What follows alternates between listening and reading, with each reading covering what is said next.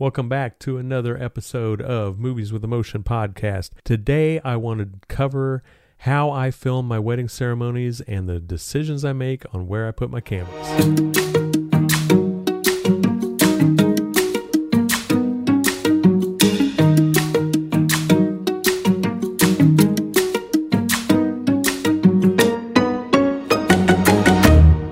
In the last episode, I covered why I go to rehearsal and why I go and scope out the day and figure out what I need to do on the wedding day itself. And one of the things that I do is establish where I need to put cameras and where I can put cameras. Every venue is different. Every venue is unique. Sometimes it's outdoors. Sometimes it's in a small church. Sometimes it's in a big church. It varies from wedding to wedding, and that's why I go to rehearsal. I want to use an example of a wedding I did back in December of 2019. It was in a big church, and it had a lot of different options as far as cameras and locations and a lot of logistics on how I needed to film it. So let's go ahead and jump onto the iPad, and I'll show you, kind of give you an overview of my thought process, and then I'll also show some footage of the actual wedding with those camera angles of how they actually played out, so you can kind of get a feel for what I was thinking and what the end product looked like. Here we have a floor plan of the church, looking down from above, in case you're not familiar with that. As you can see, we have the congregation seating on either side. We have a middle aisle right down the middle, which is where the bride and groom will be walking. We also have two side aisles on either side of the sanctuary that are for the congregation to walk in, and it also gives me some options as far as where to move. We also have a balcony option back here in the back. A lot of these older Catholic churches, a lot of these have balconies in the back, and they offer another location to put a camera. Generally, I'm shooting with 3 cameras. If I have a balcony option, then I'll put a 4th camera up. So I can have up to 4 camera angles running, and that really helps to create a nice wedding ceremony video that I can cut to different camera angles and cover up movement if I need to move my camera around, if I need to change my position at all, that I can cut to one of the other camera angles to cover that up and then come back to my camera once I've settled. So in this case, we have the bride and groom, which were standing right up here at the altar, and we have the wedding party, bridesmaids down this way, groomsmen down this way, and in this case, we had the pastor down on the floor in front of the bride and groom. So I knew that was coming from rehearsal, so I knew that was going to be an option, or I knew that was going to be the case, I should say. So I knew I needed to compensate for that. So what I did is I set up a camera over on this side, shooting up at the bride. So that camera is shooting that direction at the bride's face. And then I also set up another camera on the opposite side that was shooting at the groom.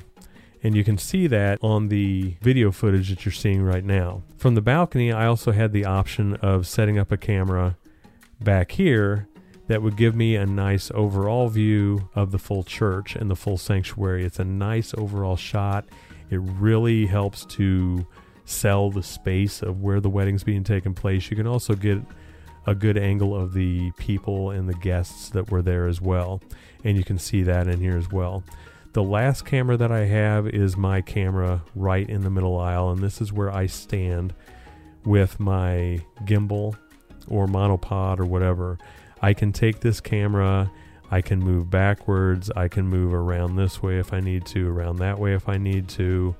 Whatever my options are, I can move these. All 3 of these other cameras are static cameras, which means they don't move. They're set up on tripods, and they are set for a certain angle, and that's where they stay.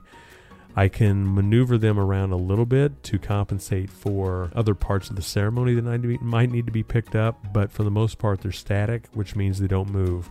So as I'm moving this camera around, if I needed to back up, I can cut over to this camera angle and use that while I'm moving. Once I settle, then I can cut back to this camera angle and then pick up where I left off, and it looks seamless, and it works out so well, and it just makes for a great wedding video. Back in the old days when you had your wedding video taped, it was essentially one camera angle up in the balcony shooting this overall the entire time. You had a 15 to 30 minute ceremony that was nothing but this one angle, and that can get boring really quick. Being able to cut between an angle like this and then fade over to an angle of the groom when he's doing his vows, to be able to cut to an angle of the bride doing her vows, just makes a huge difference, and it makes the video so much more interesting to watch. It gives you all these different angles and looks like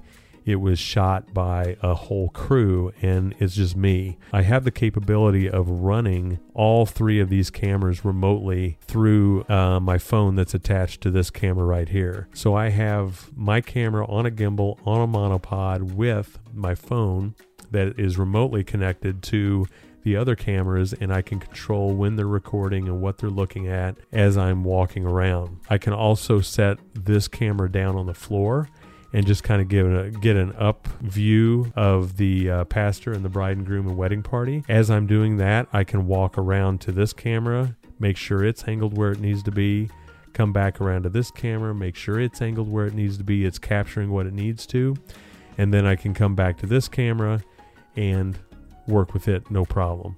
So that is the reasoning of why I set my cameras up. This is also why it just reiterates why I go to rehearsal the night before.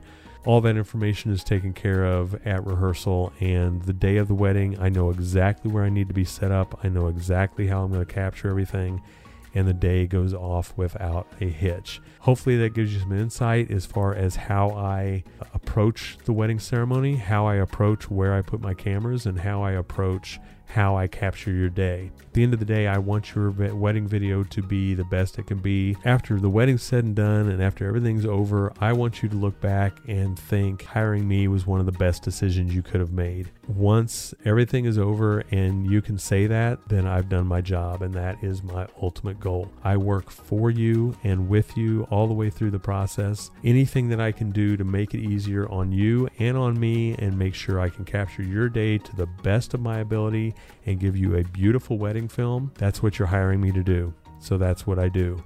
If you guys have any questions, please feel free to email me at steveweber@steveweberfilms.com. Ask me any questions. Ask me anything you'd like. I am always happy to answer questions from anybody. Until next time, I hope you have a fantastic day, and I will talk to you later. See ya.